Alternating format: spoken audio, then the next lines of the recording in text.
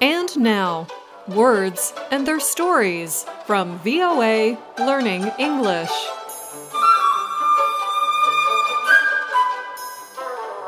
Today we discuss the word bored. As a noun, bored has a couple of meanings. It can be a long, thick piece of wood or other strong material, like a diving board.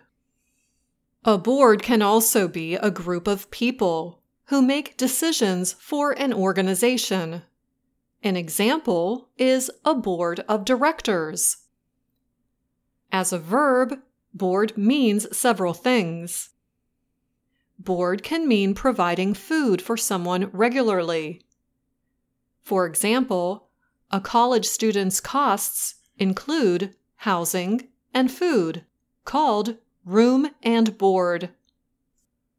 Board can also mean closing off parts of a building with pieces of wood. Sometimes in scary movies, people board up the doors and windows to keep monsters from entering. Board, on board, and aboard are all used differently.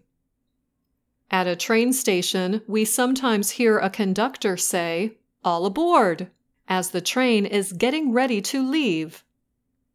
And the captain of a ship might say, "Welcome aboard," as you climb on the boat. However, we say you board a plane, train, or boat when you get on it.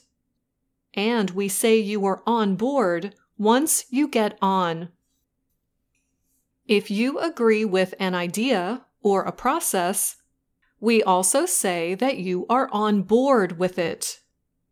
But we never say you are aboard with it.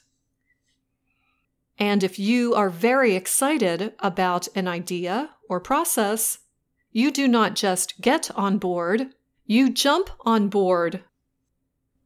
We also use the term onboarding to describe the process of starting a new job. This is the process in which new workers learn about a company, work rules, and things related to the job.